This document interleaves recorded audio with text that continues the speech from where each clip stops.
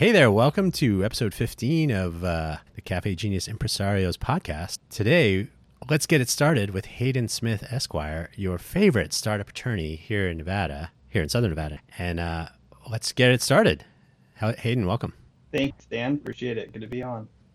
So as you may have gathered, listener, that we're going to talk about getting it started. What is it? It is, of course, small business. We're talking about economy and our entrepreneurial ecosystem. Being an entrepreneur in Southern Nevada is a combination of easy and hard. Which part? Well, first, before we get into that, who is this Hayden Smith character anyway? Yeah. So I myself am a transplant from Salt Lake City, Utah. And I've been here for about 4 years. I work at Markey Arbach, which is a local, large law firm in town. We just had our 50th anniversary last year, so we're a full-service law firm. I focus on business transactions and corporate work, as well as real estate transactions. So, kind of do all things corporate here, and I've really enjoyed Vegas. I'm just kind of learning about the startup scene here in town. It seems, I come from Salt Lake, which has a pretty robust startup scene. They call the Silicon Slopes, and I kind of wonder, well, what do we have going on here in Vegas? So it's been good to learn about the resources and also informational to learn about the lack thereof.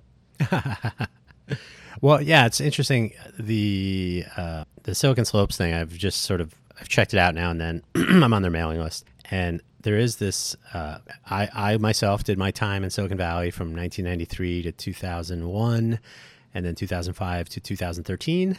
That break in the middle was probably a bad decision other time. So the interesting thing. Silicon Valley was, of course, Silicon Valley. So then there was Silicon Gulch and Silicon Alley in New York, and Silicon this and Silicon that, and Slopes. Las Vegas will be the next Silicon Valley. And I'm like, there's a reason it's Silicon Valley. It started with Chip. That was basically Shockley and Fairchild and eventually Intel. And it was thanks to Stanford and the professor whose name escapes me at this moment, doing radar research and development during World War II, and then being so there's a lot of history there. So the Silicon name, it's my little thing. So I'm sorry to get off on that little rant, but yeah, we should be more creative than that. Anyway, so where did you go to law school, if I'm just curious? Yeah, I went to Brigham Young University in Provo, Utah. Cool. It was awesome. And they're actually one of the top programs in corporate and transactional law. They've got a lot more.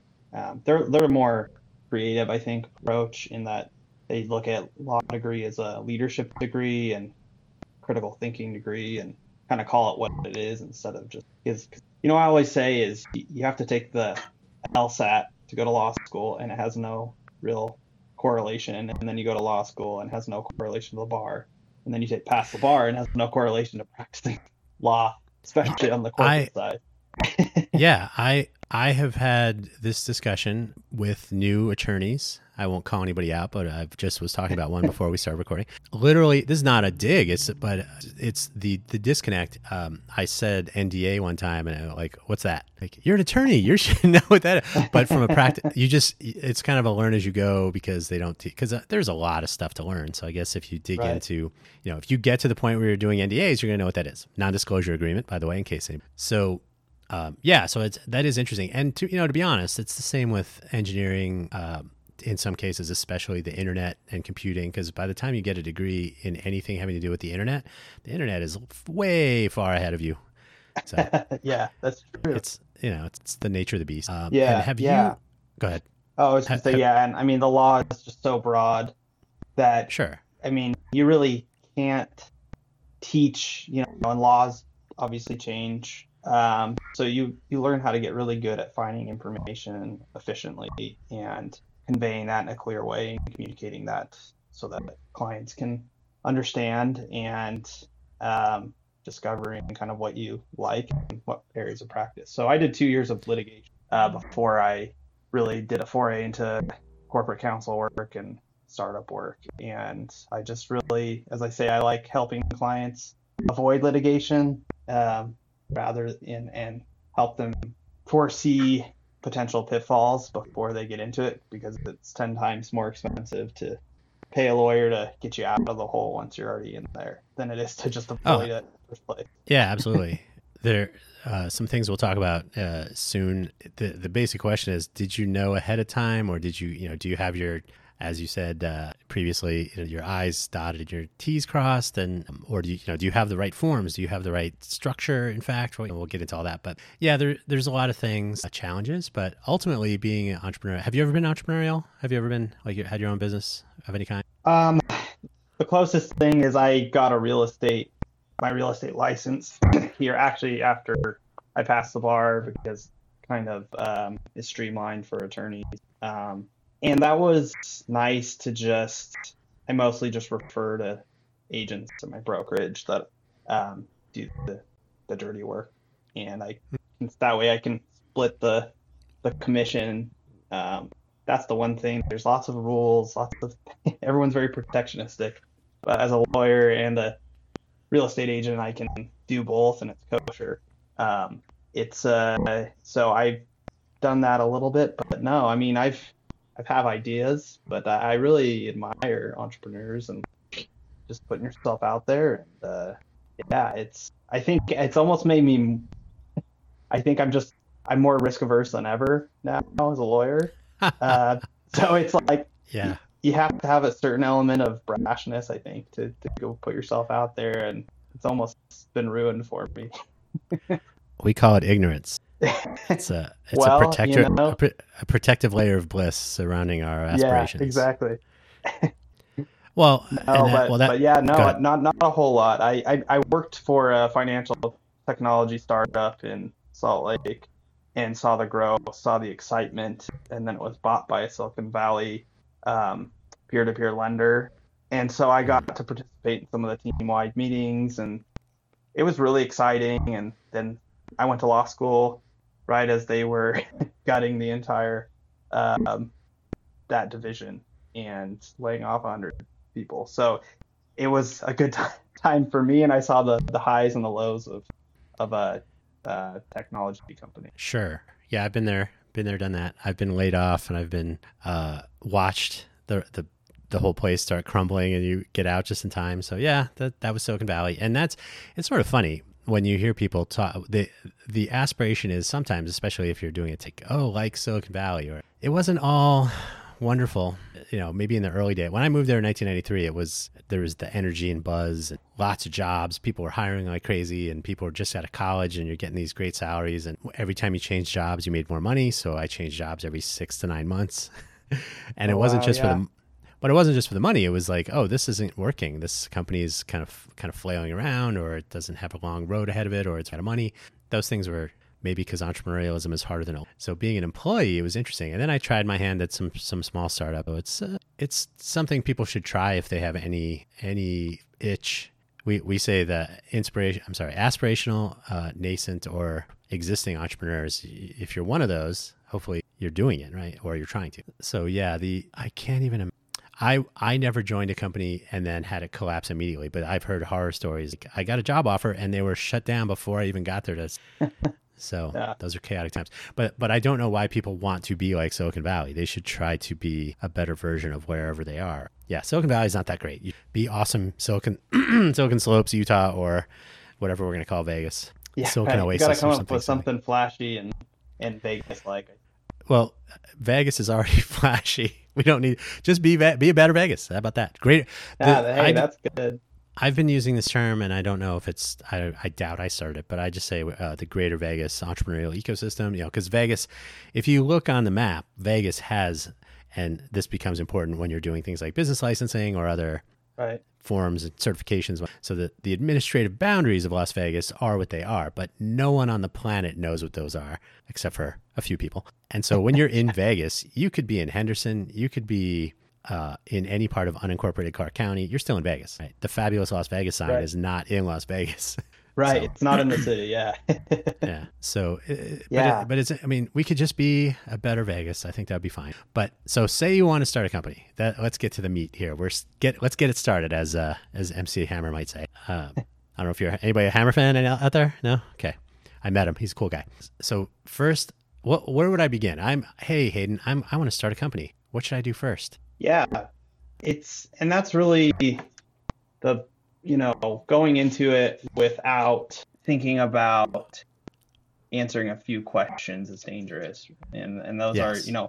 who do I want involved? Who, especially if it's a partnership, what do I want that to look like? Having a business plan, and that doesn't need to be something formal, or you don't have to go to business school to do that, but the basics of, what are you trying to accomplish? And, if you're a single member company, it's just you doing your thing, it's perhaps a little easier, but I would say it's really, if you have any sort of partners or people that you're looking to collaborate with and have some sort of joint venture, you really need to think about how you're structuring the entity. And so there's, the default is, if two people get together, and this is, this is literally in our business textbook, our business law textbooks, is you have now formed a partnership. Even if you don't, it's not something you have to file, it's not something that you have to, fill out formation paperwork for. It's just the act of saying, hey, Bob, do you want to sell lemonade? You've now created a partnership. And that has, in the law, that has a lot of implications. You are now liable for anything and everything your partner does in the name of your partnership. So if it's Bob and Ted's lemonade stand, you and your partner's making representations, you could potentially be on the hook for that. So that's kind of like think about the origins of business entity law. It starts with the partnership, and you need to consider carefully what you're doing right off the bat, or you can get down the road. And I always tell clients, people generally end up in disputes and sue each other when you're either, one, losing a bunch of money, or two, making a bunch of money. When everything's just kind of flat, usually you don't have issues and you don't think about things, but you need to get ahead of that, because at some point any business owner is going to lose or make money. Yeah, hopefully according to the plan, or the disbursement of hey, you're making more money than me. How's that happening? Yeah. So I would say, that the easiest way to divide the most flexible entity is to set up a limited liability company. And that's generally what I recommend for everyone. And you as we're talking here, there's like the actual formation and legal entity side of the law, and then there's the tax side. I'm not a tax attorney. I have a classmate that I refer people to who's a tax attorney.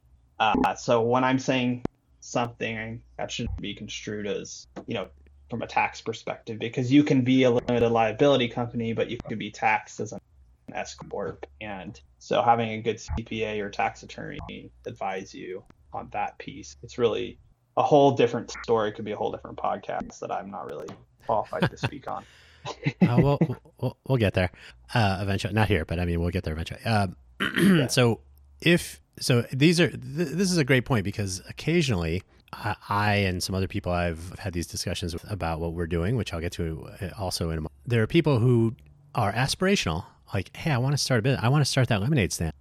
What do I even have to do? And they don't know things like LLC, or what is an S corp? What's a C corp? What can we do? Should we do an LLP? What is that? I've heard about that. My attorney has one of those. That kind of thing. So the question is, do people read, or do they just kind of dive in? And I've seen this happen in the downtown project days. There was a lot of aspiration got converted into action, because a lot of entrepreneurial people came to Vegas and doing this downtown project thing. It was very exciting, except that they didn't really know what they were getting into, from what I saw firsthand. Not speaking about everybody, but every once in a while, there'd be somebody that didn't know exactly what to do next. And it was sort of you don't know how to swim already? Uh-oh, that's not going to be fun for you. So there's a whole Silver Flume portal with the Secretary of State. You can file various pieces of paperwork if it doesn't crash, or the 404 error, or various other problems. Yeah. Some things work, some things don't. Don't ever call them for help. That's a nightmare. the voice of experience. But I essentially, can that's second all of that. Yes. yeah. And I So don't know it's how much money they spent, but I think it's a record amount for the state on a product that has never provided what it even close to what was promised. yeah. I was we formed a nonprofit corporation in Nevada, and we are going to file our 501c3 paperwork, a 1023-EZ, which has its own implications. The process of doing the just signing up as the registered agent to do the incorporating and all that failed, and I contacted support and they didn't get back to me ever via email. So I called them. I called them at 9:00 in the morning. So I was like the third in the queue or something. So I got right through. I said, "Hey," he's like, "Oh, what's your email address?" Okay, and she goes, "Okay, I approved it." I said I never got the confirmation. Anyway, so sometimes things work, but the system itself does not. Yeah, it's very frustrating. But that is a necessary. The things you said are absolutely correct. You have to know what you're doing and why you're doing it. Those are good things, and who you're doing it with. It's like dating, I think. No, it's true. We call business divorce cases because it's often so emotional, and some people don't realize people are never more emotional than when it relates to money. So it really is. You can think of so if you have a limited liability company or LLC, you need to have an operating agreement. A lot of people don't do that when they're first starting out, but it's like a prenuptial agreement. It lays out exactly what happens, what the rules of engagement are, and what happens if you decide to close up shop or one person wants to get out, how you're going to handle all that. So it's like your roadmap. And the nice thing as compared to a relationship is you actually get to reset, what you can't control what people do, but you can control how you are able to respond and what your recourse is going forward. So the operating agreement can be as simple or as complex as you want it to. But it's just important to at least have something written down that both partners or all partners are in agreement on and sign. Yeah, absolutely. And I always say it's nice when it's written down ahead of time because then you don't have to argue about it. It's already, you just say, remember this?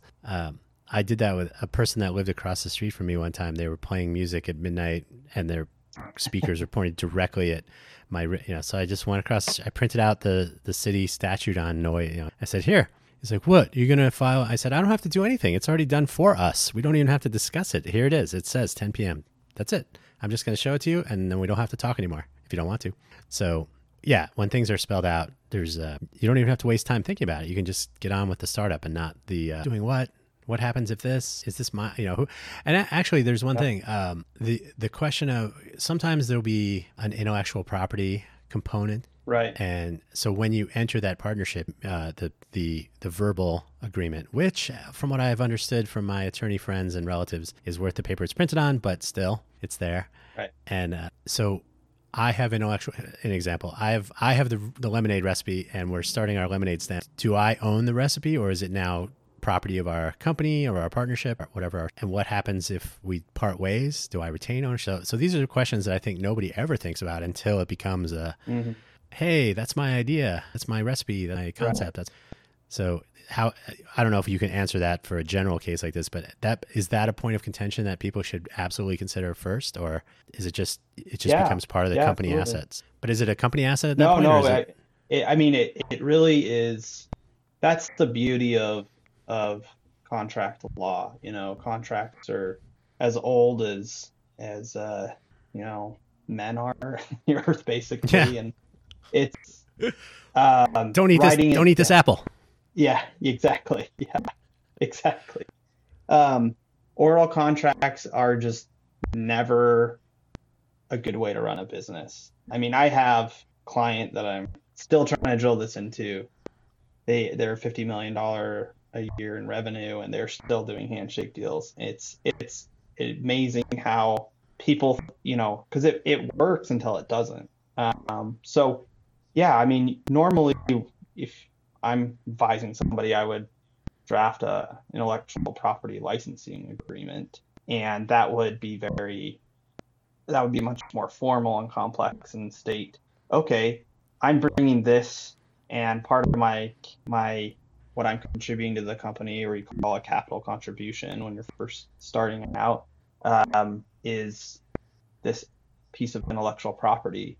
But I'm giving you a non-exclusive right to use it in this limited capacity or in any capacity. And instead of me contributing money, I'm going to license it and not charge royalty fees or other fees. And if that's spelled out, it's really clear. And if that person leaves, you write in that agreement, all right, when I leave or I'm bought out, this, I usually you'll let them continue to use it in that limited purpose, but they can't license it to other people. They Right. can't, it's still you that owns it. It's really like a software license. You just get to use it for the purposes that it was intended for. Yeah, and this comes up with open source projects. For example, someone asked me for my other thing I'm doing, the Innovate for Vegas Foundation, which is also a 501c3.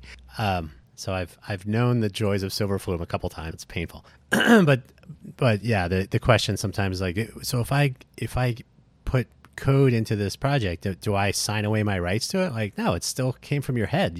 It's yours. You're just letting us, like you're giving a copy to the project, but you still have it. It's still yours. You can do it. It's a non-exclusive. You can do whatever you want with it at the same time. It's all open source stuff. You can do your own closed source.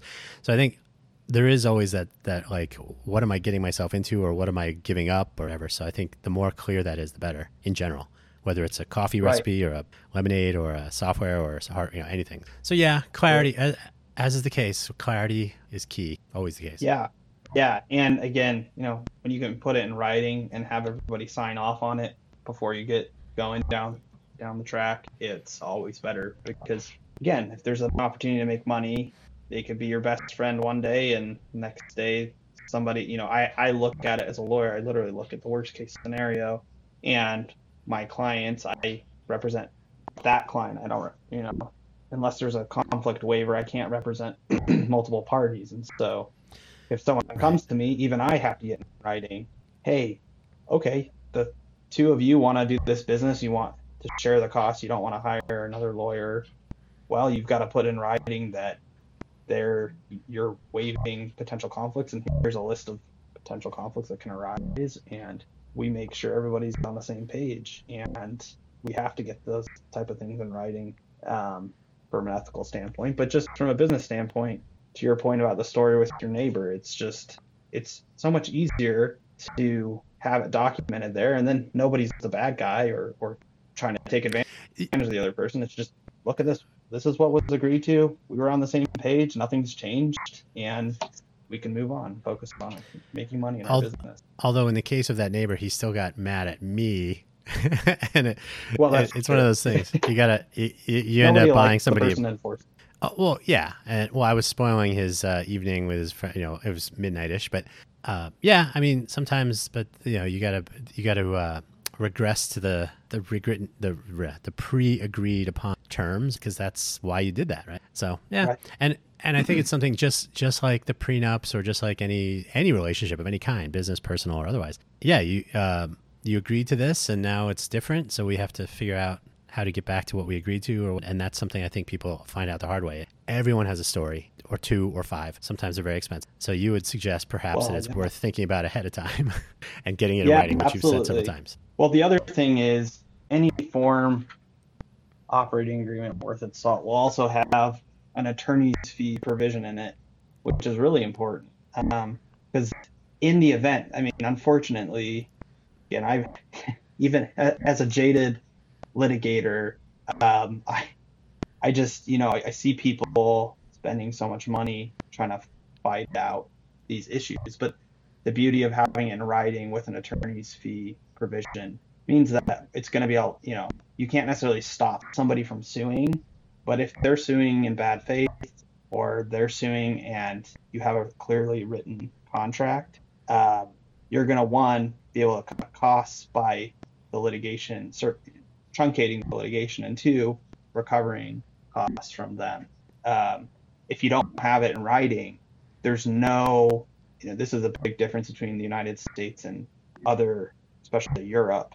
You don't get to recover your attorney's fees from the other side just because they made you come into litigation unless you have a contractual provision stating. So that, I mean, if nothing else, that provides you. I mean, that's worth its money. Yeah, these are. I'm going to guess that anyone who you have talked to who is doing a first time out, hey, I'm starting a business with my friend, roommate, wife, husband, cousin, cellmate from whatever. All of these things are shockers, and then of course there's we've known each other for. But then the second time they'll be like, I would like everything in writing, please. So it's a lesson. Yes.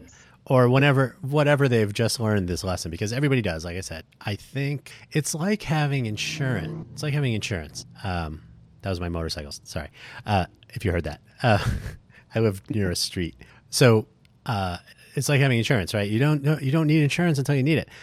So yeah, a lot of these things are. We should do it, even though it's a slog, because later when your house is on fire, like, oh man, I'm glad I got that insurance. I'm glad I had that in writing. All that stuff. So yeah, these are uncommon sense items that the voice of experience will be yelling the entire time. You should be getting attorney's fees accounted for, separable, make it separable, etc. I'm not an attorney. I know what I'm talking about. But what I have there's a thing called the Public Benefit Corporation. Do you know anything about those? Hope so. Yeah, I mean, they're not super common. So I haven't personally worked with them, but you have those B corporations that are.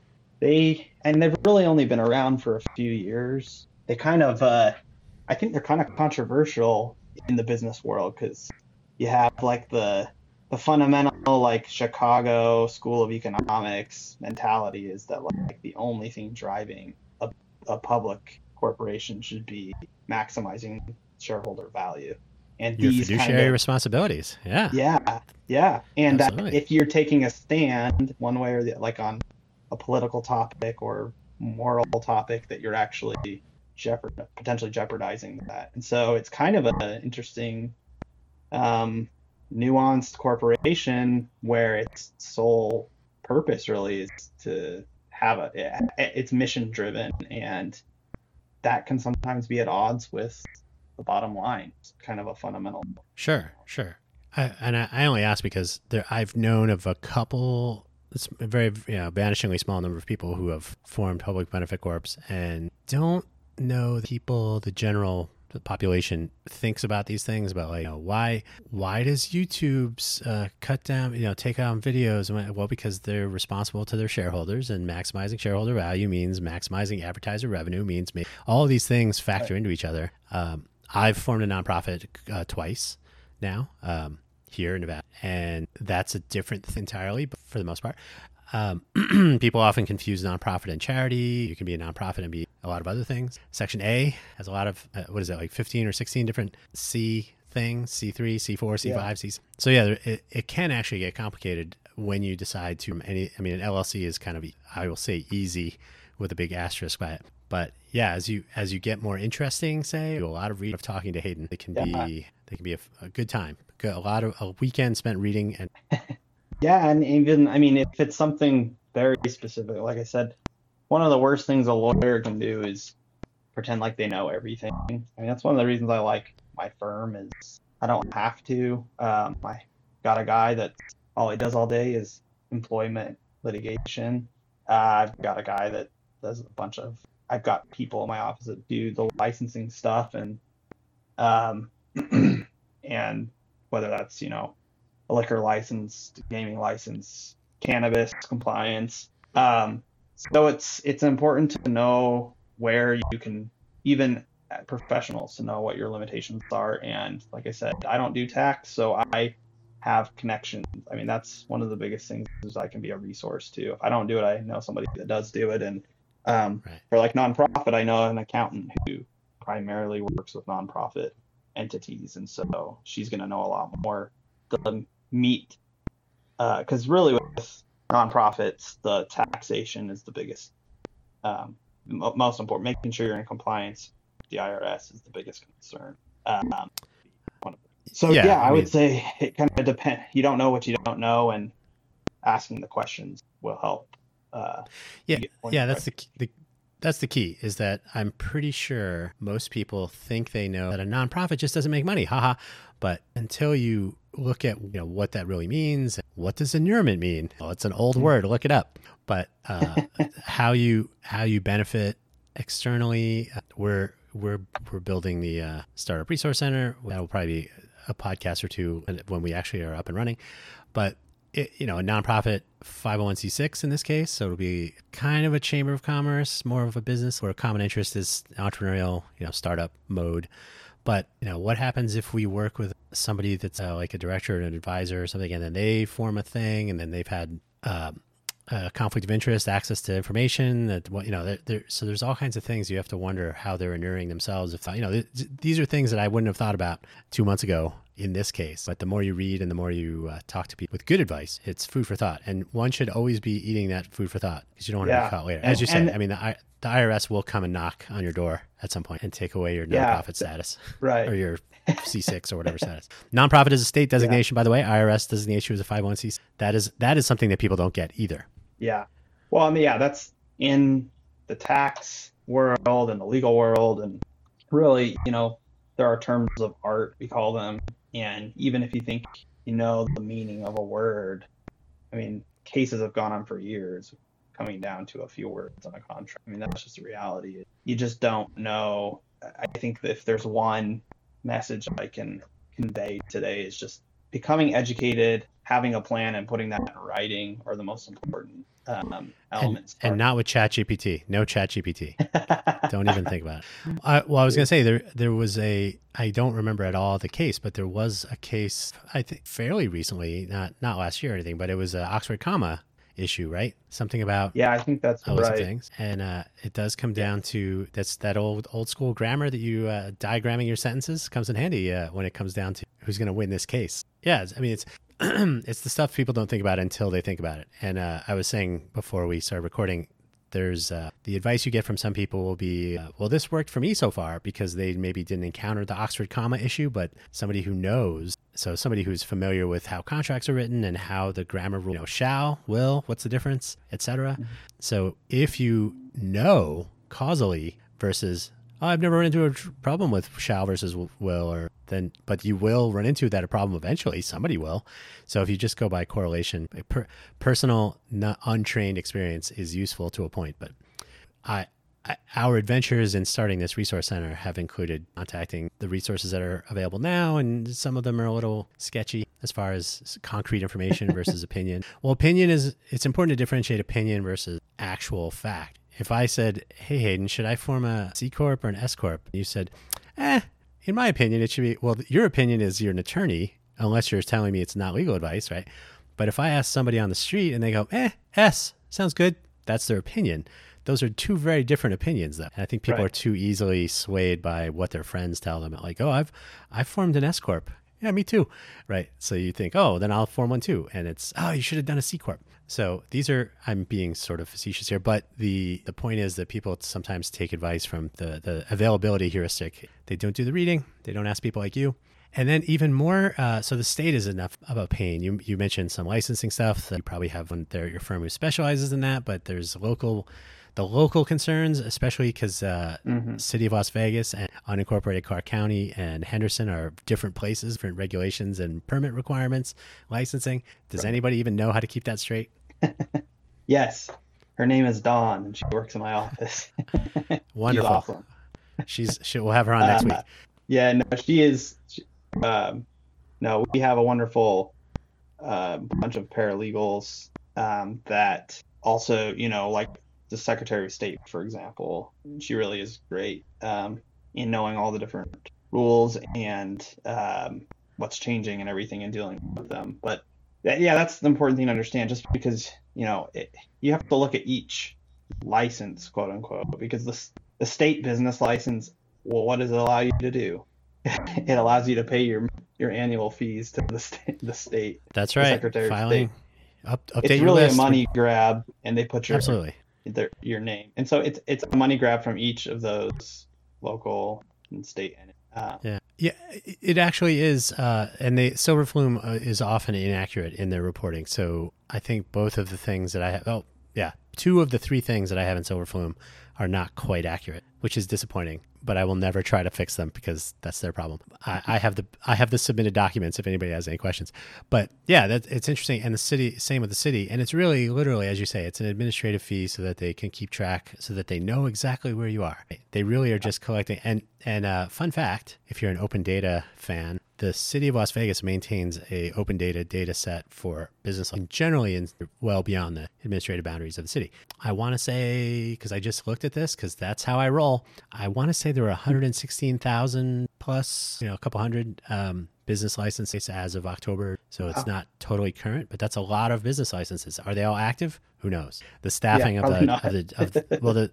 the staff, I've interviewed all of the staff, both of them from the GIS group, which is a Geographical Information Services group for the city. They get that information from the licensing entity, county, in different cities. So it says up to date as the data they can get and all that. So with all those disclaimers, that's still a lot of business license. So you're really paying money to have someone say, "Yep, we got a record of you." Right? That's real. Yeah, I mean, there is a certain level of enforcement.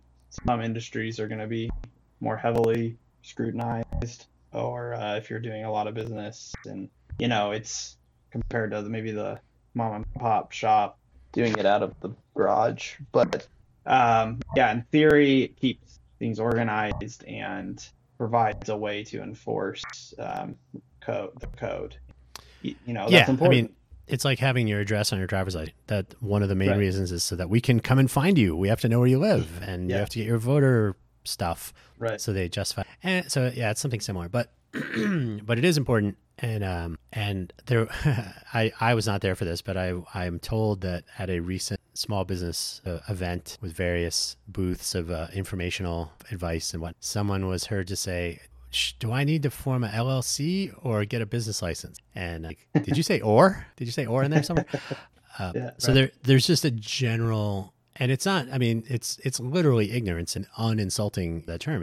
You just have to do a lot of, and there's just a lot of stuff. And it's written in jargon that people like Hayden like to write in attorney speak or legalese, as they say. And not all of it is, although, I mean, I've certainly read Chapter 82 a couple times because that's also how I roll. But when the problem is lawyers try to put, they put initial drafts out there, and then the legislature goes and it's combed over and changed by a lot of non-lawyers, and even lawyers, disagreeing and compromising will create confusing language in contracts sometimes. But it's even worse if you have lay people. It's all compromised language, and so it really is probably the most difficult and sometimes unintelligible pieces of the law that we have are what's written in the statute, and so much of the cases are about trying to interpret and figure out what that actually means. And but to add to it, so when I was in the Bay Area, I was the director of a owners association for food trucks. And by the way, for some reason, they didn't get the stadium worked out here, but they did make mobile vending on the streets a little bit more legal here in Nevada. So that's good. All those strange priorities, but that's good. But in the Bay Area, I lobbied two different city council. I went to city council meetings a lot and changed some rules on zoning. And so yay, congratulations. But I found when I was speaking, I lived in Sunnyvale. So I was talking to the person in Sunnyvale. She was luckily a food truck fan also. She said, the problem, a lot of food truck owners don't read the whole the statute revision chain. Because if you just read the original thing and you don't read the changes that have gone on over the years, then you're not current. So you're reading the wrong version. You see that a lot. Like, do people jump to, so the NRS, the Nevada Revised Statute System, you'll see this this changes that. And you have to read everything and see what changed. And it can be a bit of a slog, but it can also save you a lot of headache if it can cause you headaches. So now, absolutely. You can get into a rabbit hole of amendments to, we just have legislative session coming to an end here, and you go back through and try to read all the red lines. It can be pretty confusing, and some statutes even only apply. They have a version that applies for a certain date, and then after the date that the new amendment comes into effect. So, I mean, again, that's a lot of my job is figuring out what the law is, trying to interpret it to the best that we can. But unfortunately, there's not a lot of black and white in the law. or I should say, where litigation usually happens is in the gray areas. Right, and this we have stare decisis. Is that how you pronounce it? So Yeah, after legislation, after a statute is revised, it's published, and you're like, oh, okay, I get it. And you're like, nope, there was just a court case, and they determined that part of it's illegal or cannot be enforced that way or whatever. So you really just basically have things that impact you, and it can be a full-time job. And if you're trying to start a company, that's not the full-time job you want to have. right. So what could go wrong though? That's coming to the end of our time and my list of things to talk about. So what could go wrong though? I've read nothing. I understand nothing. I've believed all my friends. I've written nothing down, and we're in business. And Ted steals my lemonade recipe, and he's out. He's formed a new company with Bill, and they're having a movie or something. So in your Bob and Ted, my first thought was, oh, Bill and Ted. Yeah, I don't know anyone with Bob and Ted, but I guess I don't want there to be any intellectual property issues, so we're gonna go with Bob and Ted. Okay, fair mild lemonade adventure, I guess. I don't know. There you, the Vegas edition. Bill lost all his money. So there's a myriad of fees and fines if you don't file things. There obviously the IRS. The IRS could lead to, like, is there anything you could do wrong with your filings that would lead to criminal issues, prosecution or otherwise, charges in Nevada, like Secretary of State interactions? Could I do something so egregious that I get hauled off to jail? It's pretty unlikely from, the worst thing on a, like, Secretary of State, for example, if you're not doing your annual filings, I mean, they'll at some point they'll revoke your, I think at first they just put it like on like probation or whatever, and you have to pay all your back fees in order to get it reinstated. Interestingly enough, a company cannot sue if it's not in active status. And so I guess to your point on if Bob and Ted go and Bob's like, I'm out, I'm taking the lemonade recipe, and then you want to sue on behalf of your company, then you've got to reinstate it and ensure that's in place. So that's just kind of a side note. But as far as criminal, no, I mean, like, it's, you also have to look at like the enforcement. Look, there are people that do civil code enforcement, so that before you get, like, the criminal stuff is, there's so few resources, they're going to focus on much more egregious stuff. So the main thing you'd be concerned about is code enforcement, and that comes at the county or city level, and that's really more about if you're improperly operating business or doing something that's against the code, then you could get a fine or citation. Eventually, they could, like, shut down your operation. So, but to get to that point, it's kind of a long road. So you get lots of chances to make things right before you're in that position. But I would just say, yeah, I mean, anytime you have a question, you've got to either look at the code or you got to hire somebody that understands and what it says, and it depends on your situation. So anything criminal, and I'm not asking for a friend or anything, but the criminal stuff is that'd be like the worst case. Probably if you're committing fraud or if you've cheated the IRS out of their due or anything. We don't have. Yeah, we don't have if you're committing tax evasion, IRS has a whole range of powers at their disposal. Sure. But for the most part, if you get it wrong, if you haven't taken the time to speak with an attorney or maybe consult with the legal Zooms and other similar services, cross your fingers and hope for the best, probably will just cost you money and maybe friends. So you're not. So it's not a life or death thing, which I'm not diminishing the value of doing research and understanding, but it will just be it's another word for tuition. You get to learn life experiences. No, it's true. You tend to either pay somebody, an attorney, to help you through it, who's learned the law and learned from past litigation and on the unfortunate situation of other clients, or you pay for mistakes made. There's usually always a cost, and whether it's an opportunity cost of something because your time was taken doing something else, or the cost of paying somebody that, an attorney that knows the law, you're going to be paying. So it's, you're constantly doing that cost benefit analysis as an entrepreneur, and I can't tell, someone what the right answer is for them without I give advice. These are the risks. These are the, like I said, there's not a lot of black and white. There is, like you said, if you're committing fraud, yeah, that's pretty clear cut. But if you are, I can't tell somebody what the best situations for them in every single situation. I can give my job is to advise, look, here's the pros, cons, and this is what I recommend, but ultimately the client has to decision, and one right answer for one person might not be the right answer for another person, and that's the complexity of running a business. But the hallmark is getting informed, getting information, so you can make that the most informed decision or possible. It's really Sure.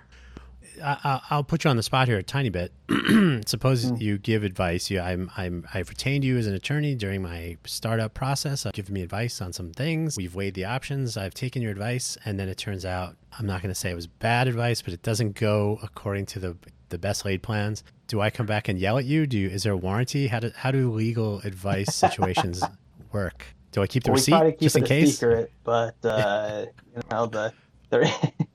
I mean, the worst case scenario is, there's a difference. There's weighing out the risks, benefits.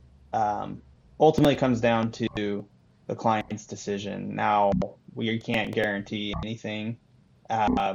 We can tell you what the state of the law is. But ultimately there is, if something was done that's considered malpractice, there's every attorney is supposed to have malpractice insurance. So just like if you go to the doctor and he cuts off your arm and you were going in for a colonoscopy, yeah, like you're going to have recourse there. So as with anything, there's liability and there's insurance, and that comes into play. But those are more in the most egregious of circumstances. If it's advice and recommendation, look, I try to be reasonable with my clients. I try to be reasonable with the amounts I'm billing, and I think my firm, our rates for the service we provide and the size of the firm we are very reasonable.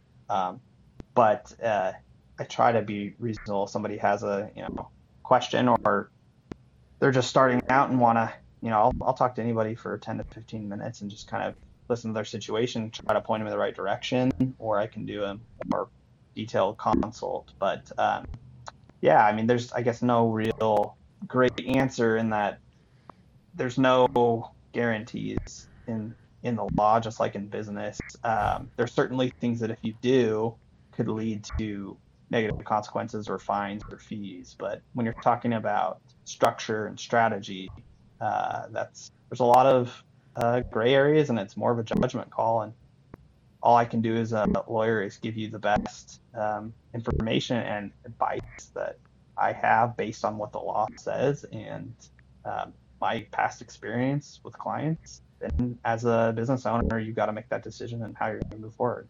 Right. Yeah. And I mean, like any, medical advice, it's still up to the patient. Legal advice, a client, I guess. If you ask a server at a restaurant, which is better, the menu item A or B, and you go with B, it's your fault. I went, that's not how it works. So that is understandable. I think it's important to know, though, you can either wing it or you can actually ask should I go with A or B on the menu here? And they'll be like, I tasted both and I would go with A, right? At least there's some specific experience. So if you just ask your friends and and actually this is a subtle thing, and it's in the age of AI, we will start to see how this impacts much more substantially. But if the AI that you're using was trained on bad advice, it will give you bad advice.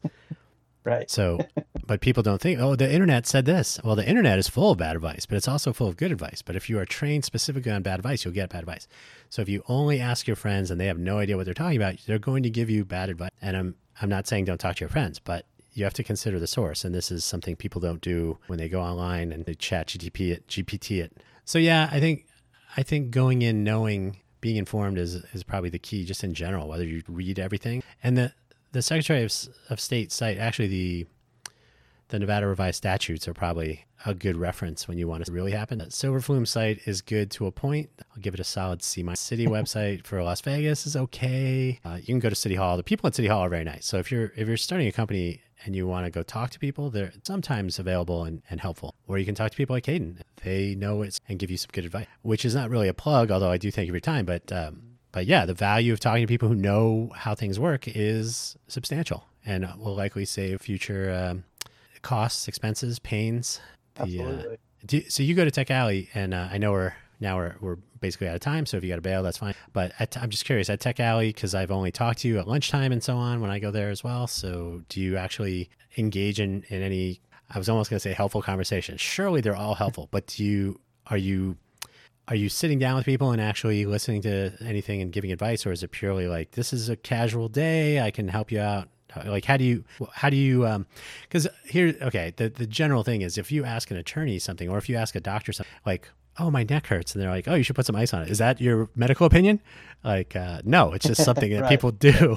So Yeah. how do you draw that line if you're in a setting like Tech Alley or other gatherings like that? Are you always an attorney, or are you sometimes just somebody who knows a lot of stuff? If that makes sense. Well, no, that's a great point, and that's why, we try to be clear, something like this. Even I'm not providing legal advice in general on this podcast, but some people don't understand that, and so we try to be clear, and that's why for every client I have, when I'm giving legal advice, we make it clear and we have them sign an engagement agreement with us. And if I'm at Tech Alley, I'm there.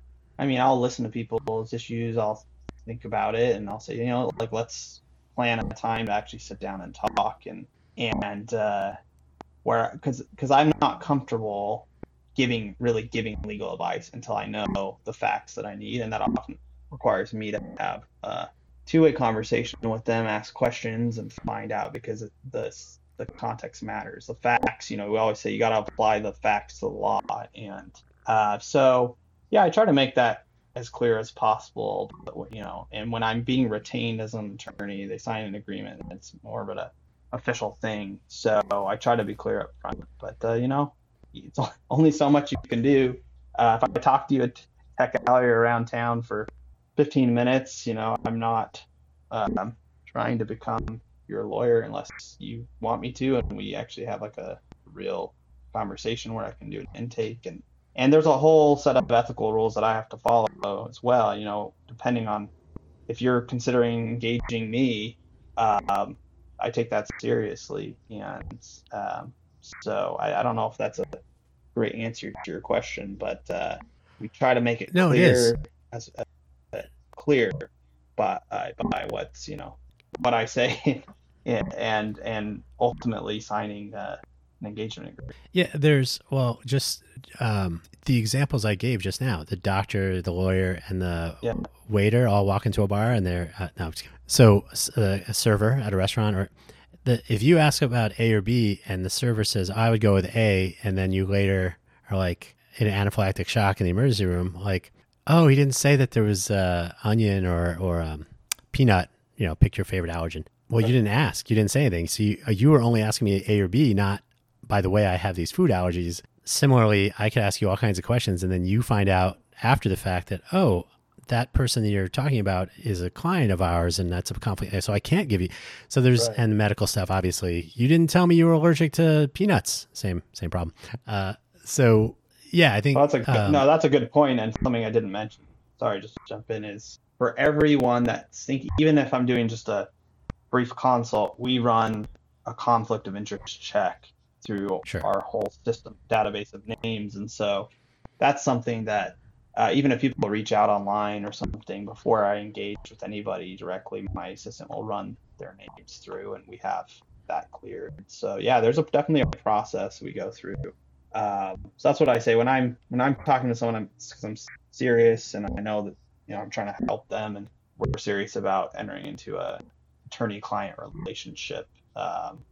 That's not necessarily the case. I have friends and family members that ask me about legal stuff all the time, and it's I'm happy to to chat and give some thoughts, but I'm not necessarily giving legal advice unless we're Yeah. contemplating that attorney-client relationship.